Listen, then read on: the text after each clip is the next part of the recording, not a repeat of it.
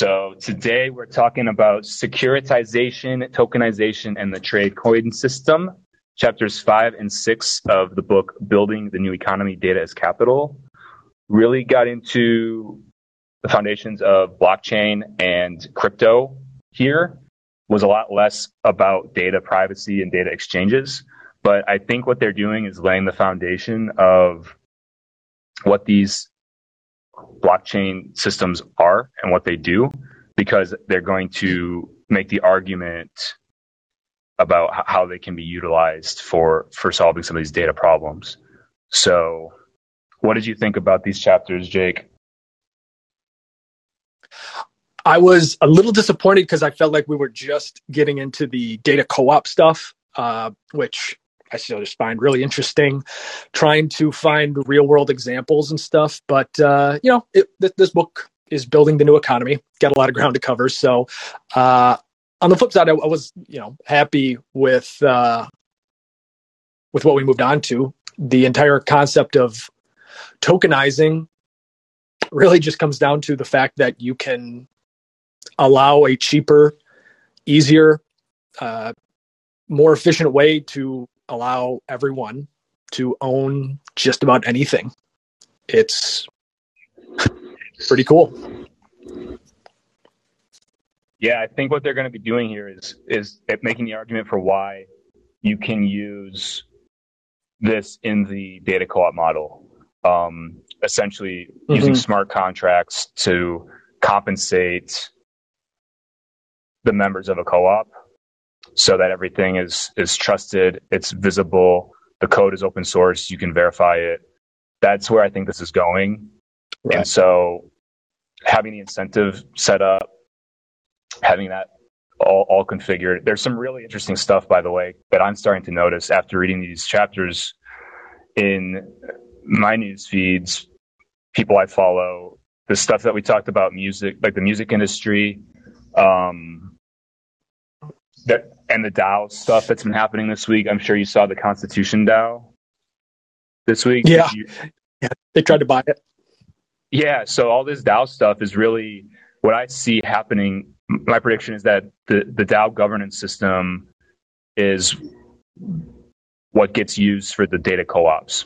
And there's some projects that came across my screen this week that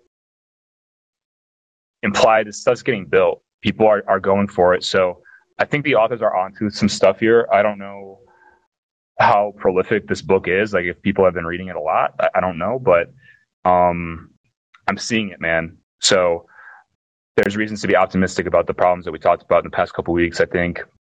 But I think that's where the DAO stuff goes. These transparent governance structures that are eventually become completely governed by code to remove some of the objectivity or the subjectivity of bad actors and people and such.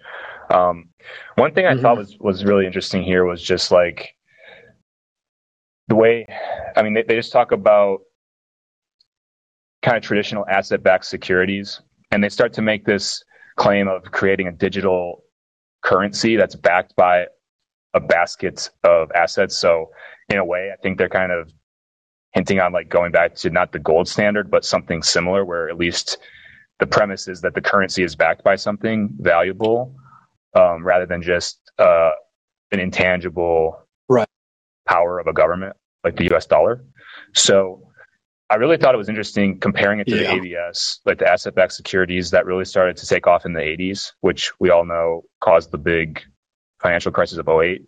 But they make a really favorable comparison where they're pretty much shining a blockchain system in a very favorable light to that stuff.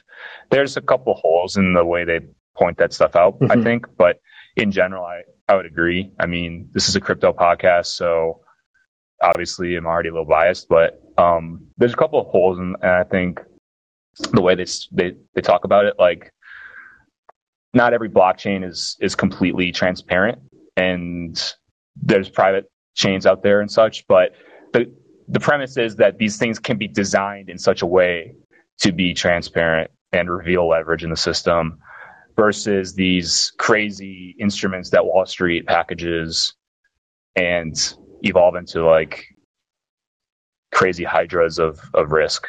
What did you think about that stuff? It was funny when they brought up the comparison to 2008.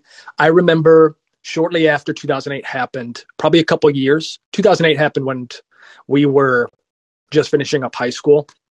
So by the time I became interested enough to actually figure out what the hell happened, because 2008 is fairly complex with all the different actors. It was such a massive problem that tanked the entire economy. It took me a while to wrap my head around. And I remember listening to this one podcast, it was like a deep dive, and it mentioned how sometimes when these mortgages would get bundled and securitized, sold off, then chopped up again, and then rebundled and then resold off, this would happen to an extent that sometimes a company, an investment firm would buy a package, and the only thing that they would get as far as what is actually in the security, like what are these mortgages, was just an Excel spreadsheet file with like a name and maybe one or two pieces of information. But it just the fact that even the Wall Street firms that were buying some of these, and I'm not saying this is indicative of every single instance, but this is just a story of just how unbelievably inefficient this massive process was. And it just gives you the impression like, Jesus, this thing was barely being held together. I can't believe it lasted as long as it did. But so this idea of how a blockchain would be able to keep track of all this information, and it's not like an Excel file where you lose it, it's gone forever. The blockchain is robust enough that it can, if you create a tokenization out of an asset or a group of assets, that information is it's going to be available for an owner, or even a lot of times they talk about how the metadata will be like publicly available as well. So yeah, it was some obvious improvements to the old system. Definitely stood out. So it's yeah. I thought about that. I'll just make a couple quick comments. I mean, number one, Satoshi's Bitcoin white paper was a result of the bank bailouts that happened after the '08 crisis. So I think they're kind of drawing the comparison on the ABS versus blockchain intentionally on that. I also think it's a little unfair to compare the modern solutions of blockchain systems to the antique ABS methods, because yeah, some of that ABS stuff is still happening, but like not the same way it was in 2007. So it's almost a little bit, I think, unfair to be drawing, comparisons between today's modern approaches versus what we used to do. Because I mean, 2008 already happened. We saw the flaws. So I don't know. I thought it was kind of it was. No, that's fair, because right. To go back to my example, Excel was a fairly, I would say, advanced for a lot of people, even in 2007 and 8. Whereas nowadays, there are still plenty of people who don't know how to work Excel, but we've still come a long way, where I doubt it's operating on such an inefficient level. So. Well, yeah, and that's where the blockchain, right? You have the wallet, the block explorer. Anybody can go and parse that data. And if you remember on The Big Short, when Michael Burry has his analysts just like look through all the law papers or whatever those things were, the legal filings, to analyze like every single bond that was repackaged or whatever, it was like an arduous task to try to figure all that stuff out, to figure out what was actually being owned. So here you have clear ownership rights. The leverage in the system can be fully revealed because you can see what the different institutions, who's owning these assets and what are they doing with it? Are they creating derivatives? All that DeFi stuff, like that's all transparent. That can be parsed together by analyzing the blockchain data. And you can use code to analyze the code. So you can do it. Not to say that it's very simple. Some of this DeFi stuff that's happening with the flash loans right now, Kareem had the crazy exploit. There's others too. It gets incredibly complex. So that's why I do kind of feel like they're making a little bit of an unfair comparison. However, like I said, the premise is an optimal system can be designed here to to do it the right way. And I think that's the main takeaway.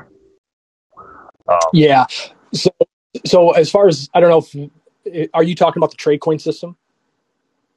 Well, I'm just talking about how they compare asset-backed securities of the 80s and 90s and 2000s to blockchain. And I just felt like it was a bit of an unfair comparison, but that, I think the point has been made. But as far as the Tradecoin system, yeah, there was a lot of interesting, there's more interesting stuff I thought in the Tradecoin article or chapter. Basically, like the Swiss WIR cooperative, that was a really interesting example, I thought. Yeah. I don't really know much about that. That was my first time reading about it. Me too. But it actually reminded me of a couple of DeFi projects that I've seen that have tried to create a new token, like Blizzard. I think I talked about this a little bit in the first episode of this podcast. That you weren't on that one, but this DeFi vault on the Binance Smart Chain created this really. It was a little Ponzi-nomic, like the way they did it, but it actually, in theory, and in practice, is kind of cool. But essentially the WIR, the Swiss WIR cooperative, they have like a dual currency. They issue their own currency, but it's a dual currency that goes in tandem with the Swiss franc. So members within this co-op, this economic circle, use two different currencies, but they're generating interest. And so as I don't know, I'm probably not going to be able to explain it well, but I really thought it was interesting that because it reminded me of a couple projects I've seen in DeFi that they're trying to do the same thing by creating like a price floor where interest gets generated on an asset and then gets locked up in a vault that nobody controls. These DeFi projects are creating interest-bearing accounts to wallets that they burn the private keys to so that they can't actually go back in there. And then you can create a price floor on some of these tokens. It's really interesting stuff. But I don't know. What were some of the big themes you saw in that chapter that you thought were interesting to call out? So the one thing with an asset-backed currency, it used the parallel of the Bretton Woods system. And one thing I learned this year was that the U.S. has been on the gold standard, not just once, but 3 times. And all 3 times we got off of it. 2 times were directly after the World Wars. And I think the third was sometime after the Great Depression. But I do know that we were on it 3 times. We got off. And so one thing that stood out to me is there a fundamental weakness in asset-based currencies? And if we've tried it a couple times, Bretton Woods is not the same thing as what's being pitched here, but I guess that's building in just a little hesitation on me to fully buy in, even though the system itself I do like. It's funny, the idea of having the assets being pledged by the sponsors and the sponsors handling the monetary policy through an administrator. It just made me think of the NFL, how all the owners, they elected their own boss and Roger Goodell, and he turns around and like fines them and can like kick them out of the league. It's a very weird power dynamic that I think is what's being described here. And so I was just trying to picture like where, like who would be the sponsors of a system like this? Is this, because obviously users would just be normal people if we assume that this is a supranational currency. But yeah, I don't know where they're going with this stuff because the next chapter is about healthcare and IT. And so I think the premise is a group of people, right? I don't view this as a top-down thing. I mean, they start to get into the central bank talk about a central bank digital currency, but yeah, I mean, what is like, where are they taking this as far as the authors are concerned? I don't know. And I don't know who would do this. practically speaking, like it could be back into this DAO aspect where perhaps you buy into a group. I mean, think about the Constitution DAO. I haven't really read. I didn't read a lot about what they were doing. I understand the basics that they were bidding on a thing as a group of people, but I think what the premise also was that you were supposed to buy into this DAO. You get a token that represents your ownership of the group, and then the theory being that if they bought an asset, Right. the Constitution copy, you would own a portion of that group that owns the asset, thereby potentially owning like a piece of the asset itself in a roundabout way. So it's like a one-off use case for that particular DAO, right? Their whole premise of bringing people in is just to buy the one asset. And so that token that represents the ownership of into the DAO is one single asset. And so this is talking about like a whole economy. I mean, a country doing this. Right. So I think that I don't know. I don't want to speak out of turn, but I just view this as much more narrow.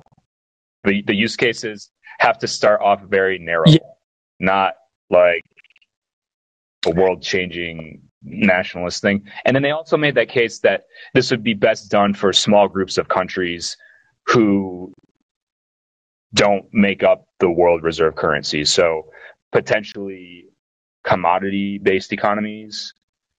You know, I'm thinking of like Venezuela or others where their currencies that have traditionally been backed by commodity production are insanely volatile, or they just have incompetent central banks at those different countries. So I mean, there's examples there. So I don't know what geographic cohort that would be, but for this particular example, but I mean, I don't know, man.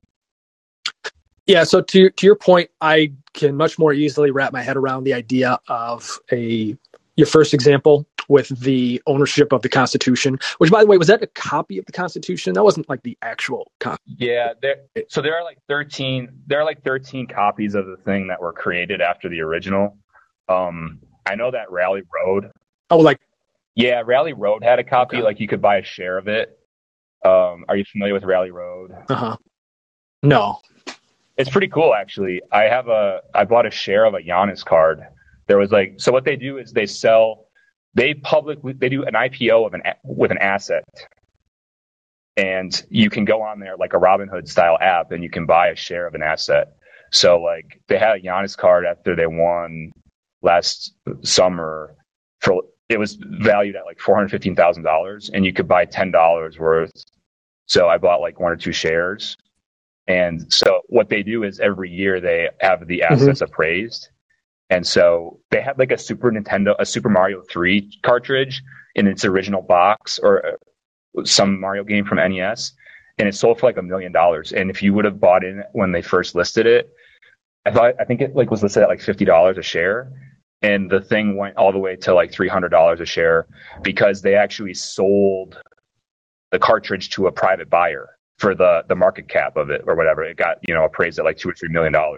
So it's a super cool. I mean, look, I'm not shilling Rally Road, but I would say if you haven't checked it out, you should get on there. You can buy shares of like cars, vintage wines, fashion bags, things. It's really cool. So, they're all about the fractional ownership of these crazy assets. But my point was that they had a Constitution copy on there, one of these like 13 copies several months ago. So it's not not the original Constitution, but there are these like, first edition drafts copies of it. I feel like the United States would have to be in a pretty tough spot to actually start auctioning off the Constitution. But dude, I don't know. Sotheby's like facilitated the sale. I don't know who actually. It's very interesting. I would be curious to know a little bit more about it. I didn't spend a lot of time reading up on that this week. It's just kind of like fluff news, I thought, but I tangentially was seeing it on Twitter. Yeah. Well, so that all makes sense to me. That really is just the most concentrated portfolio. That's like an ETF with a one asset portfolio. It doesn't sound crazy or like radical, like a vastly new idea or approach to me. So I can totally get behind the whole tokenization of a single asset. It's pretty cool, actually, because frankly, if one person can privately invest in something, there's no reason why the public shouldn't be able to participate as well on a fractional basis. But that was one of my questions. I was trying to think if there was an asset that you think the public shouldn't have access to that really only makes sense at a private investor level. And I guess the only thing I could come up with was maybe a sports team. But yeah. What do you think? I don't know. That's a tough question. Like, so the question that you're asking is there any asset that tokenization should not happen for, like for the public to access? I mean, yeah.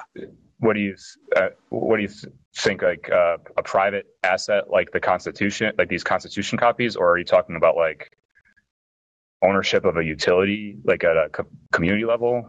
I don't know. Yeah. I mean, so you actually just triggered a thought I've had, which is that I don't like the idea here of putting public infrastructure projects in this tokenization approach. I do not like it because I think it sets up for a profit motivation. And even in the example they used in the book was, let's say there's $1 billion hydroelectric dam. Investors who have money to invest, so people with wealth, pledge the $1 billion, and as motivation, they get $2 billion back in energy credits. So, but what happens when the data is up and running and $2 billion worth of energy is already being given out to the wealthy owners? And meanwhile, everyone else in the community who did not have the wealth to pledge to the construction of this hydroelectric dam, they're the only ones that are paying into this, to the operating costs. Because at that point, then the utility, they can raise rates, but the only people who are going to be paying those higher rates are the people who didn't have the wealth in the first place. And it just seems like you create, because right now, when a dam is built, let's say in Milwaukee, I know my taxes partly go to that, but I don't feel this direct ownership like, well, this is mine. But if I choose to throw $1,000 at it, I now feel a very direct ownership over this particular project. And I just think that undermines some of the, I guess, the feelings that, we're all in this one together. We're all building this for all of our good. The community notion behind infrastructure. That's my concern with tokenizing public infrastructure. Sure. I actually like that example. So I'm on the opposite side of that one because I thought that they made the case that the project itself financially would only return a little bit, but you have to analyze it from a social benefit perspective where the thing is maybe not going to make that much money. I mean, if I don't know, you make a good point. Who chooses to raise rates on that utility, that water, and why would they do that? But I think the argument would be that it's a socially owned asset, so whatever gets generated in terms of revenue goes back into the public utility because it's a public utility. So I don't know the details beyond that, but I kind of like the example because the whole ecosystem theoretically benefits from clean energy that doesn't just go away when the oil's gone or however they're doing it. Yeah, well, I guess another concern is that if you leave the funding of public infrastructure up to the whims of effectively private investors rather than a public governmental entity, I think you lose some accountability. And yeah, but they thought that the project requires the participation of government regulators and local people. Okay. So I think you make a good point. If an unchecked public infrastructure investment has no regulatory oversight or hopefully scrupulous social steward, community level organizers and leaders who are gonna actually objectively be like good, then yeah, that could probably go pretty badly. But I think, and come back to my naive optimism. I mean, I think there's a way to do it right, and I would maybe look to say like space exploration, or think about the space race and how that was probably not going to be something any private company funded, going to the moon. But you could potentially do things like that. So I don't know. I mean, that's a little bit out there, but yeah, I think there's ways to do it, to do incentive structures. Would be keen to see more communities maybe experiment with that, but maybe not to the tune of $1 billion, just to prove it as a concept before we really just go for it. But I thought it was a good example, man. I'm with you. Like the idea of tokenizing a playground on an existing park. I think, starting small, scaling up, which is a point you've made in the past, and I think a point the authors have too. These are bold, ambitious, broad ideas that hopefully can scale to the national or global level. But I think we start small, prove that it works, prove that this is a new way of doing things that's better, and just show your work. Yeah, no doubt. Well, all right. We talked about a lot of the different topics here. I mean, the remainder of the chapter was really super technical, and I kind of glossed through it just because I didn't think there was much to discuss. They just kind of outlined like how this could look from a technology level. So next chapter is on healthcare and IT, and how maybe you could copy some of this stuff from the blockchain into the data cooperative model that the earlier episodes talked about. So I think we're about to get into some really practical stuff where they start to connect the economic dots. So we'll talk about that maybe next week, maybe not. I mean, it's holiday weekend next weekend, but either way, we'll come back soon. Any last thoughts, Jake? Oh, no, man, we're trucking. What are you doing for Thanksgiving? Man, I'm going back to the homestead tomorrow. Nice. Going to spend the week there. And yeah, what about you? Locking down with Ada's. She'll be 4 weeks old next Wednesday. So I think my mom's going to come by, just have a small thing, but we're taking it. Awesome. So good stuff. That'll be fun. Yeah. All right, man. Well, I'll catch you on Discord, and we will talk soon. Sounds good, bud. Good to talk to you. You too. Catch you later. All right, see ya.